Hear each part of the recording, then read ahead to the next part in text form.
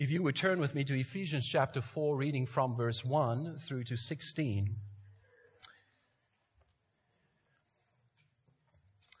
And this is what the word of the Lord says. As a prisoner, Ephesians chapter 4, as a prisoner for the Lord, then, I urge you to live a life worthy of the calling you have received.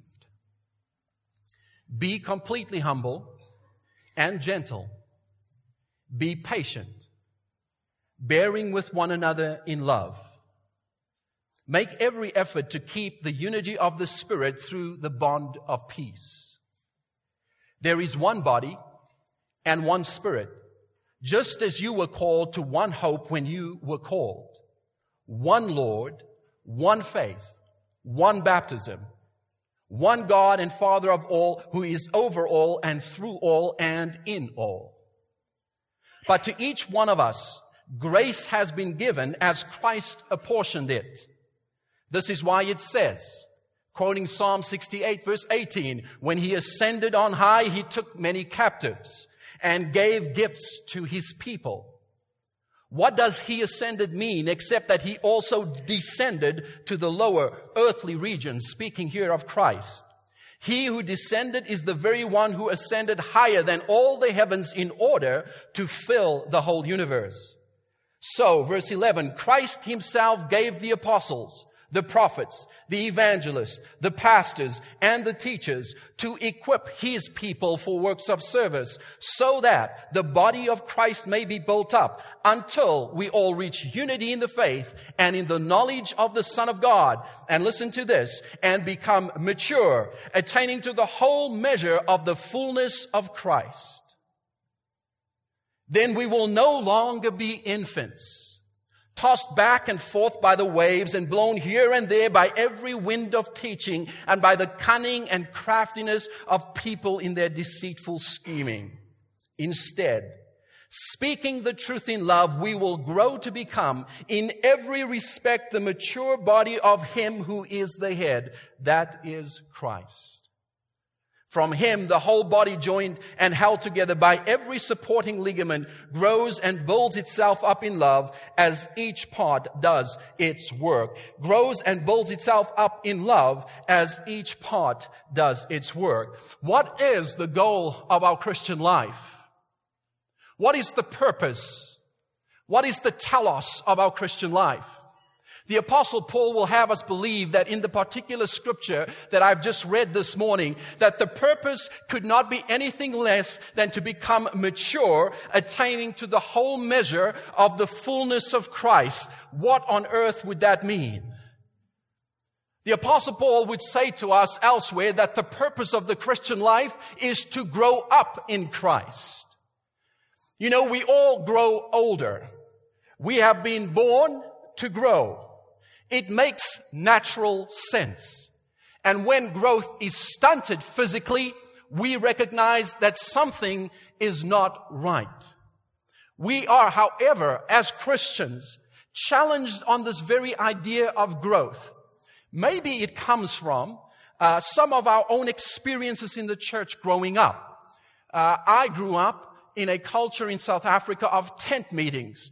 Does anybody relate to that? Okay. These tent meetings usually were held where we would bring an evangelist. And the evangelist's responsibility and task was to preach the gospel good news. It was foundational in my life. It was wonderful to see how in the simplicity of the spoken word, very oftentimes these men would do nothing more than just share the gospel in its simplicity, how God would transform lives.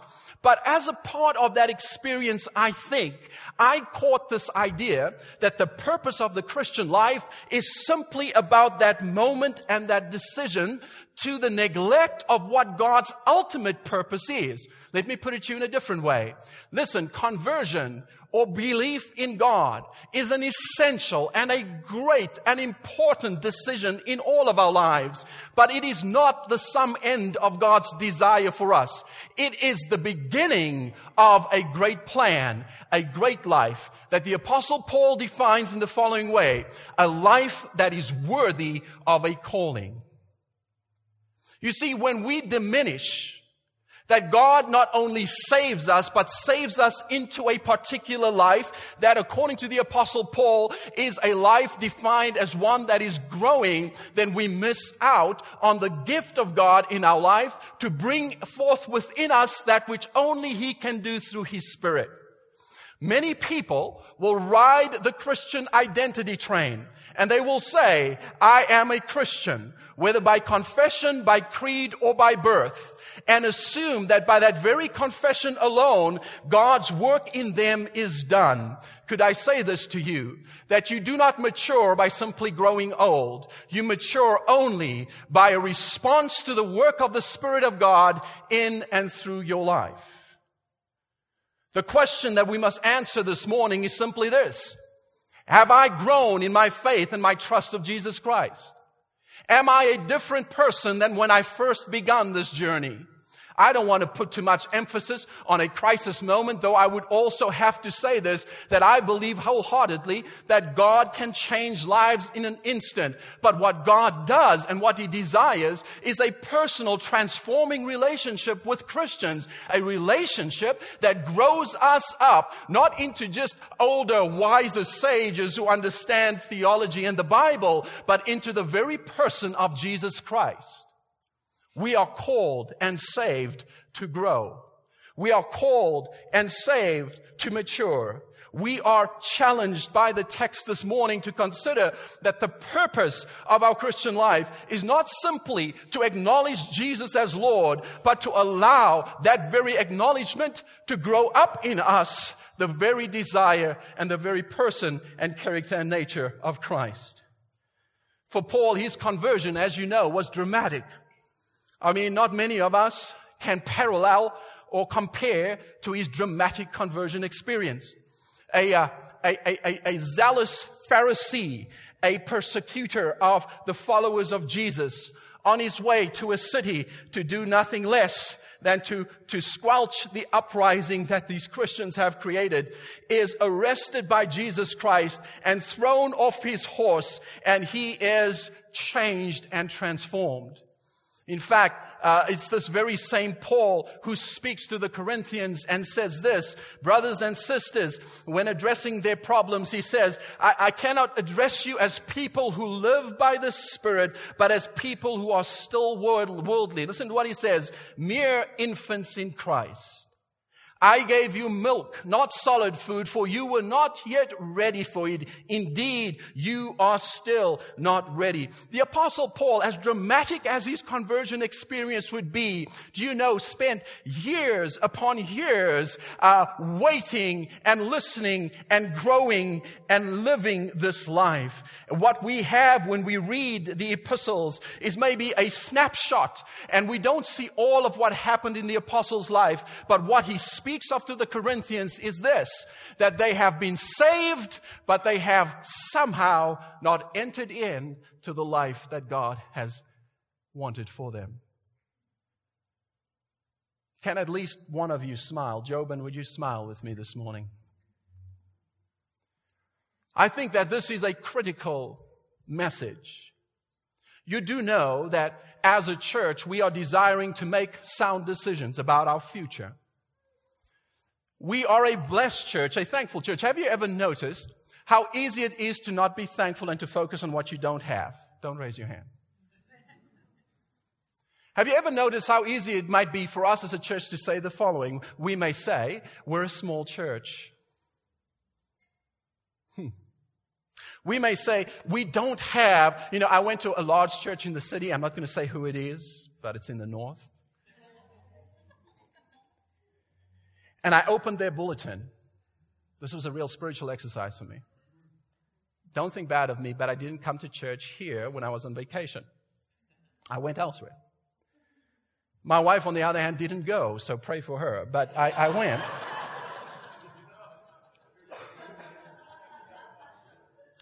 And I opened the bulletin, and I saw the budget for the church, the giving, much like we put in our church. And what they were taking up in 1 month was significantly more than all we take up in an entire year. I quietly left. Great service, anointed. And as I left, I looked at those numbers and I thought, my goodness.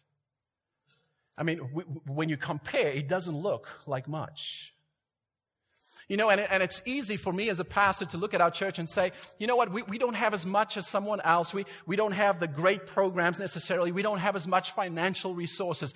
But you know what the gift of this life of growing in Christ is that as we mature, we become thankful people. Can I just say that one of the greatest gifts of a maturing person is a person that is grateful. And that gratitude is not necessarily contingent just upon when things go well. I think God wants to deliver us, as Stephanie has said this morning, from a gratitude that is based upon providence and receiving. But the kind of gratitude that matures in us is the kind of gratitude that says, it's not contingent upon what is done for me, but it is contingent upon who knows me and who I know. And there's something that shifts within the maturing person that makes us in all seasons of life people of incredible gratitude. You know, I love, this is a sidebar, by the way, I love Thanksgiving. I think we have much to be thankful for. And don't you think we have a great display here this morning? I love this. Thank you, Shelley. This is fantastic. You got my favorite. I love avos. I mean, I just, people get grossed out by that, but I just cut them up and just put salt and pepper on them and eat them like that. Does that gross you out? They are fantastic. I used to be allergic to bananas. I don't know if anybody else was ever allergic to bananas. This is not in my notes, but wow, what great preaching. I used to be allergic to bananas. Now I no longer are, and thanks be to God. What a great fruit. You know, there's ways in which in my life I neglect the simple things oftentimes because I'm so discontent with everything. I'm so wanting more. I'm so not where I want to be. And so my whole disposition consistently is need driven. I need more to be more happy. The truth be told is that the gospel liberates us from this false sense of want. And it says to us, we are a community defined by deep gratitude for what Jesus Christ has done for us. He has called us into a life that is remarkably different, distinctive, qualitatively more than just the life that some of us may settle for. And so, my friends, let us become people who mature in our Christian faith so as to appropriate this great gift of Jesus in us. Our salvation is significant. It is God's grace given to us, but it is a starting point to a life worthy of the calling. So this morning, I want to speak very quickly on three themes. First, how maturity happens according to the text. Secondly, if you're taking notes, who makes it happen? Who's the catalyst? And third, what maturity looks like. Maturity, first of all, according to our text in verse 1, it says, as a prisoner for the Lord, then I urge you to live a life worthy of the calling you have received. Be completely humble and gentle. Be patient, bearing with one another in love. Here's my first point to you. What is the context for maturing? Simply put, the Apostle Paul is saying this: maturity takes place within the ordinary human relationships, not apart from it. Maturing, Christian maturing, takes place within ordinary common relationships. Now, in the day of the Apostle Paul and the early church, there was a sect or a belief system that was brought about by Gnostics. Gnostics, with their pronounced emphasis on divine insight and knowing, did the following. They separated the spiritual from the physical, so much so that they considered it to be opposing one another. Do you know that Christian spirituality never seeks to discount the ordinary human flesh from our entire being? We do not separate the spiritual from the physical. Yet somehow this very Gnostic influence is a part of our culture. We think that God only is interested in transcendent experiences. We think that God is only encountered in the mystical, that God is somehow in the other place and we are in this place. You know what the Apostle Paul says? He says, listen, your maturing, your calling, your spirituality is uniquely tied into everything that you are. It is manifest and it is formed in the very ordinary ordinary, common, everyday experiences of life. It is in your physical, day-to-day experience of life and community in which you are being formed and in which you are being matured. You know, people that are Gnostic at heart separate the spiritual to the point where they can be incredibly spiritual on the one hand, and on the other hand be the most mean people you've ever met. Do you understand that this spirituality that the Apostle Paul speaks about, this calling, is one that requires others in order for us to grow? Have you ever wondered, you know, if maybe it'd be easier to be a Christian if you didn't have to live with other people?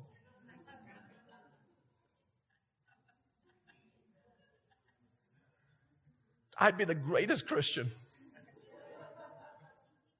That's just not true. You know how I make this point, of course, is that in the verse itself, it says, you know, I urge you to live a life worthy of the calling you have received. Be completely humble. Have you tried to be humble on yourself, by yourself?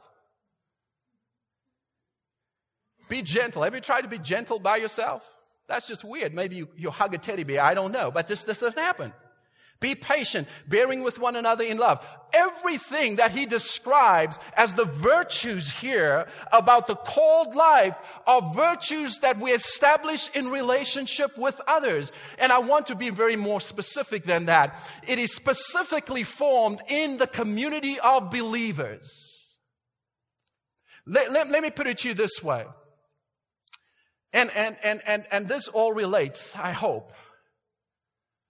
The reason why our young people should marry a Christian person who loves Jesus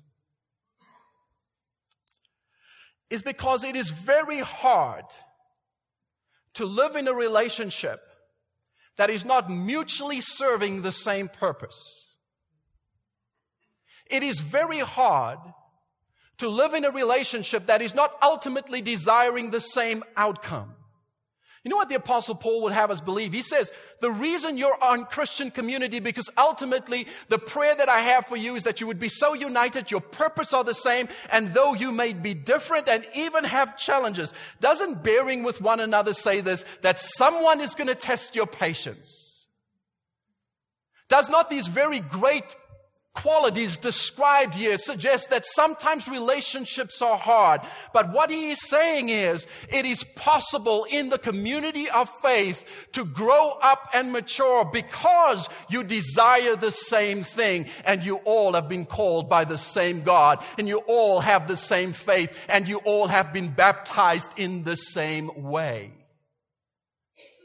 When your purpose in a relationship is ultimately the same, it is easier to navigate challenges.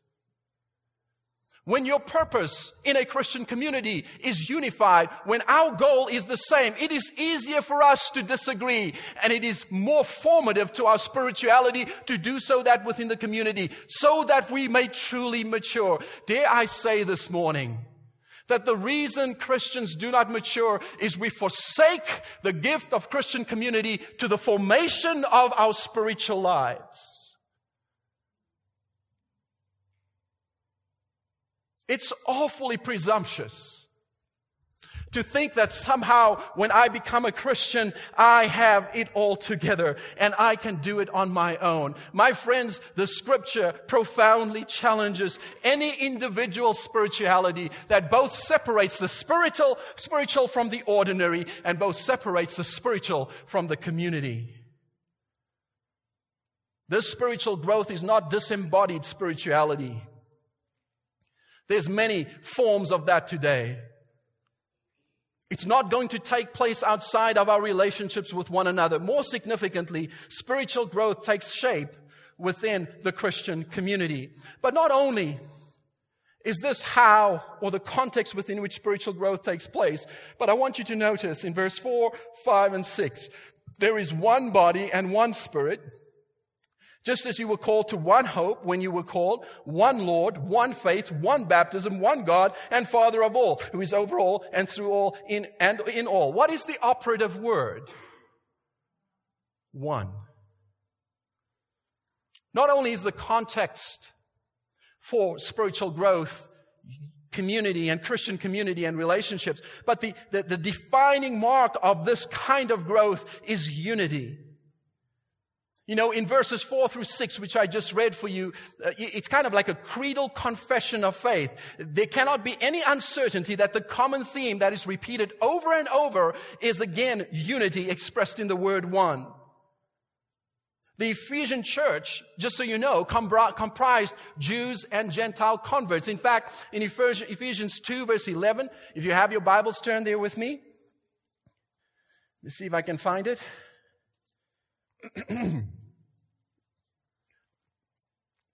Maybe I should have had it before. I got it. In Ephesians 2 verse 11, this is what it says.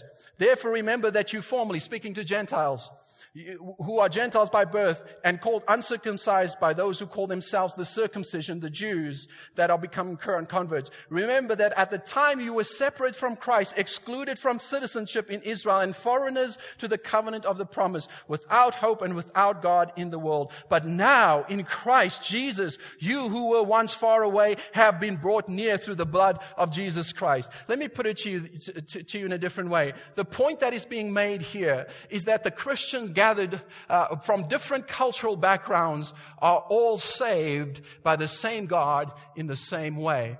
And that if unity is to be the context which in maturity takes place, then it is important for a Christian to realize that God has called and saved them, and that their status as a Christian does not put them in a superior position over anyone else, neither does it put them in a subjective position under anybody else, but because of how God saves us as human beings, all fallen, all undeserving, we are all children of the living God. I don't know if this truth can be made more powerful in my speech this morning, but can I say this to you? The church ought to be a place where nothing says this more strongly, that we are all part of the same family, united by the God who is one.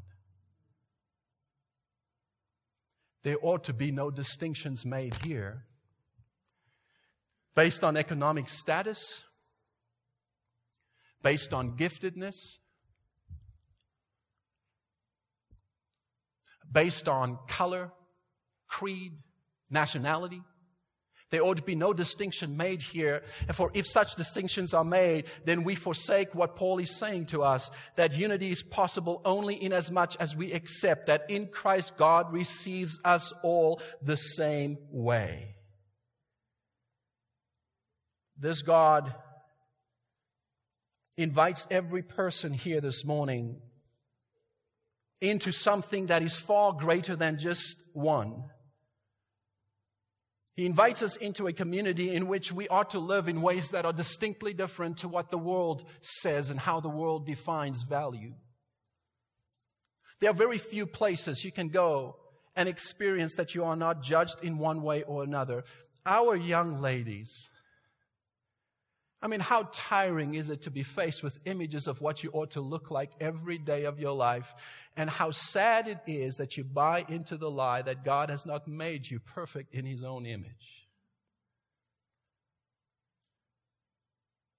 You see, culture is not going to offer you the true value that God gives to each and every one of us.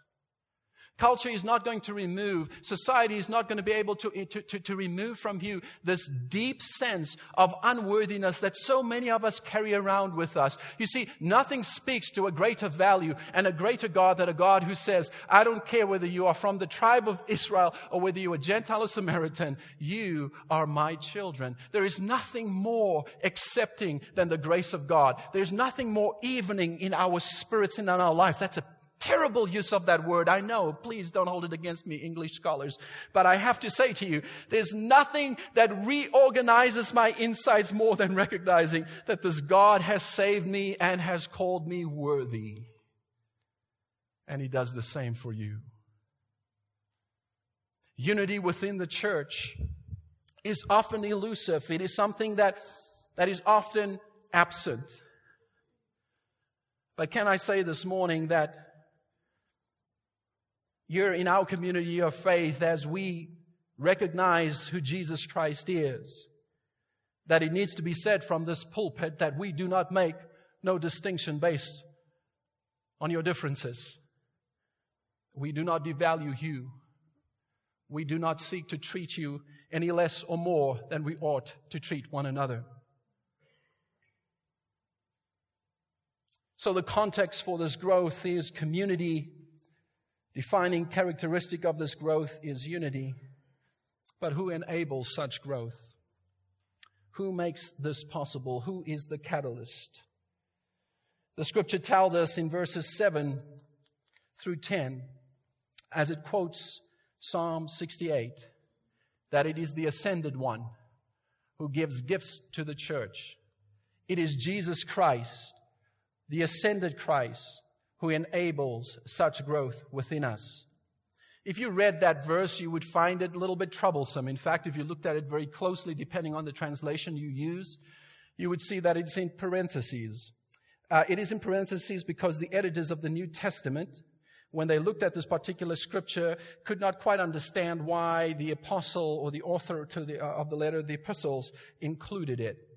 They had trouble with it, and I kind of like the reality that they had trouble with understanding it, because I think so do I. And I know that many scholars, as I researched this particular scripture, struggled with it. But the context, and maybe this is helpful for us this morning, and hopefully it would make a strong point, is Psalm 68. And in Psalm 68, there is an image behind this particular scripture. The image goes something like this. When a king goes into battle, the king would go down into battle to fight the enemy. If the king was successful, to him belonged the spoils of such a victory. The spoils would often include people, captives, and also material wealth and possessions. Upon returning to the nation or the people, this king would enter in, maybe on a horse, to the applaud of people celebrating his victory. Kind of like if I was to draw out a movie just to wake up anybody under the age of 25. The gladiator scene when the emperor returns. I know, I like Gladiator too much. When the emperor returns to the applauding crowds who really doesn't want to applaud. But in this case, the image is of a king returning and people applauding as he returns. And this is what the king would do. This is historically proven. The king would throw from his carts, his people would throw the spoils, and he would give gifts to the people, making them participant to the victory that he has just experienced. The imagery is very helpful for me because I think it speaks to what Paul is driving at. That Jesus Christ, incarnate, deep theology here, came into this world to overcome Satan's sin and all his principalities. That when he did so, by his death, his resurrection, and his ascension, he is the one that is able to set captives free, those who are bound by sin, of which I have been one. Those who cannot get out of the kinds of circumstances that they find themselves in. Those who are truly powerless, which includes all of us. He is able to not only set captives free, but he is able to give gifts to people. And in the scripture, he does not just give general gifts. He gives specific gifts. Gifts in the form of people. People called to equip the people of God. For what? For good service. To what end? To know God and to be unified. To what end? To mature and to grow into the fullness of God. It is Jesus Christ, the ascended one, who empowers the church to mature into the very fullness of Christ. He gives the gifts. Stay with me now because this is going to be really important. He gives the gifts, according to the scripture, of apostles, of prophets, of evangelists, of pastors, of teachers, to do what? To equip his people. Listen, here's the poor translation, here's the poor interpretation of the scripture. We read the scripture and we go, oh, Jesus has gifted only certain people, and therefore by virtue of that, either we must exalt certain people, which some prophets, evangelists, pastors, and teachers love. They love to be exalted. My brother was telling me a story about a friend of ours that grew up in South Africa. He says, Stu, I don't know what happened, but all of a sudden this guy is such a high-ranking, prolific evangelist that he has bodyguards walking around with him. I said, bodyguards? He says, yes. He says, wherever he goes, he has a bodyguard. He doesn't get his own water. He doesn't go to the washroom by himself. I said, are you serious? He says, and I said, is this the guy you're talking about? He says, yes. Listen, man, I know God can redeem anybody. But when I heard this, I thought there's something wrong with this perspective of the called. You know how the passage begins? We are all called of God, every Christian. When Jesus equips the church and gives specific gifts to specific people, the gifts are given not so as to exclude others from responding to the call, but the gifts that God gives of people in the church is given for this purpose, to equip us so that we would do the works of service, to equip us so that we would do the work of ministry. Listen, I did not hire Jeff so that Jeff can do all the work.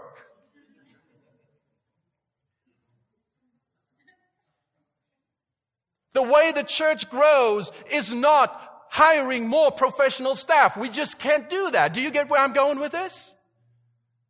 The way the church's ministry is multiplied in the world is not by paying professional people to do the work. The way is to understand that the maturing of the body of Christ leads to a body empowered to serve the world. The questions we must ask is, am I being equipped and am I serving? And do not limit that to what happens here, but ask yourself, am I serving the kingdom purposes through my daily life? Don't be Gnostic. Don't consider that when you serve in the church, that is what matters. I am pushing strongly against that. Listen, I want you to be involved if you can be involved in some of the ministries we have here. But please, my friends, do not think that that is what defines the calling that God has placed upon you. Prophets, preachers, teachers are on the same even playing field as you. Please, I was born Stu, not pastor. And I've been saved by the grace of God just like you. Don't give me this undue respect and put me in a certain place so as to say only certain people are called of God. God calls all Christians to respond. And He asks the question, are you living worthy to the calling? You know, for us as a community of faith, it is critical times that we live in. We as a community desire to honor the Lord. And I have to say this to you. The God who through Christ gives gifts to the church makes the following point, that the church has what it needs to mature. I'm getting tired, really tired. Not right now, but I'm getting real tired. Of people who think of the church as anemic. I'm getting real tired of people who speak of the church as something that you know, man, it's just not good. I'm getting real tired of that. You know why I'm getting real tired of that? I'm getting tired of that because it diminishes the significance of God working in lives. I'm getting tired of it because when we start to be a people that mature in our faith, we start to recognize that, folks, we are not alone here. It's not just you and me trying to make this thing happen. God is working alongside of us. When we start to mature in our faith, the church becomes a beautiful place filled with incredibly broken people. Can I just say that, and can I get an amen? The church becomes a beautiful place filled with people who are as ordinary as each and every one of us here, that we have struggles, we have pains, we have problems, we have challenges, we have setbacks, but we are united by the Spirit of God towards one end to become all that God wants us to be. Are you growing? Let us work against this spiritual Gnosticism that somehow we don't experience God in the ordinary.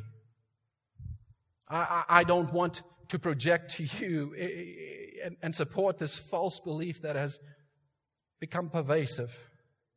You know that people seek the spiritual today, of course, not just Christians. Let's not be naive. The difference today in our culture is that people are not turning to the church for that spiritual need. But you know how people are generally seeking the spiritual?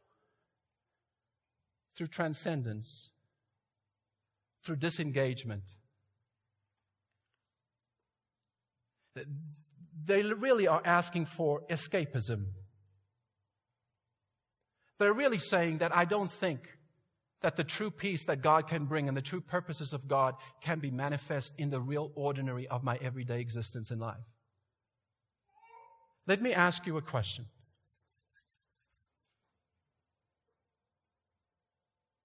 What leads to your greatest growth?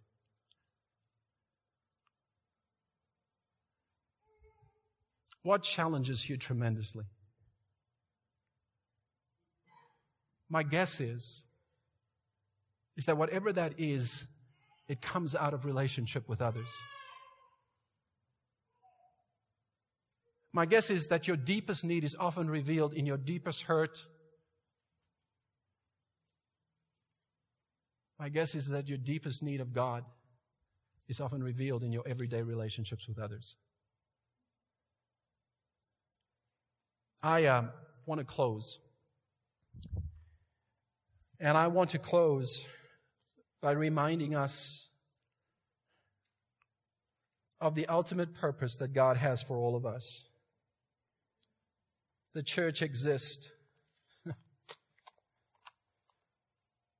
to not only see people come to know God, but to have people grow into all that God has desired and made possible.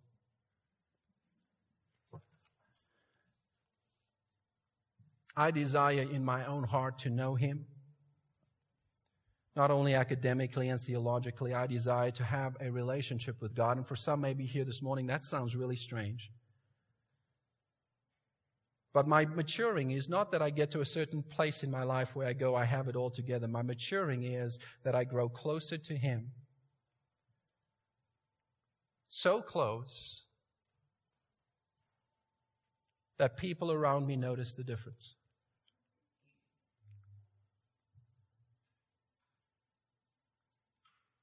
My friends, and I consider you such, stop believing the lies. Stop believing the lie that the church is not a place in which God is still manifest and working. Stop succumbing to a consumerism that says spirituality is about receiving. For we have been given everything we need. Open your hearts this morning to the God who is present, alive, and here. One of the ways in which we respond as a community of faith here at Skyview in gratitude is by participating in the Lord's Supper. We believe that this is God offering Himself to us in the most powerful way through His love and His sacrifice. We believe that as we participate in the Lord's table, that He is present with us. We believe that He is gracious and invites all of us to participate. We learn to, as we drink and as we eat, remember what He has done, yes, but recognize that He is the ascended one who through His Spirit is present here. Some of us need to be reminded that God is with us. For I received from the Lord, says the apostle, what I also passed on to you. The Lord Jesus, on the night He was betrayed, took bread, and when He had given thanks, He broke it and said, "This is my body, which is for you. Do this in remembrance of me." In the same way, after supper, He took the cup, saying, "This cup is the new covenant in my blood. Do this whenever you drink it in remembrance of me. For whenever you eat this bread and drink this cup, you proclaim the Lord's death until He comes." Don, would you come and would you prepare your hearts now to participate? And you don't have to be a member of our church. We do ask, however, that you consider the meaning of what you are participating in and respond with faith. Let's pray. Father, we are overwhelmed with your love. overwhelmed with your gifts to us. And against the backdrop of this Thanksgiving season, as we think about all those things that we enjoy, that you have given to us and you bless us with day after day, more than we can even stop and think, it just goes on and on. But against that backdrop, we see the most precious of all, the treasure of your love as it was manifest in your death and resurrection for us. And we are humbled that you would choose us, that you would choose each one of us, not just some that are special, some that are maybe more important than others, but that you saw in each one of us your image and the humanness that you love, that we sometimes can't understand why you would do that. But we thank you. And as we take these emblems of your broken body and shed blood, we are thankful. We pray this in your name.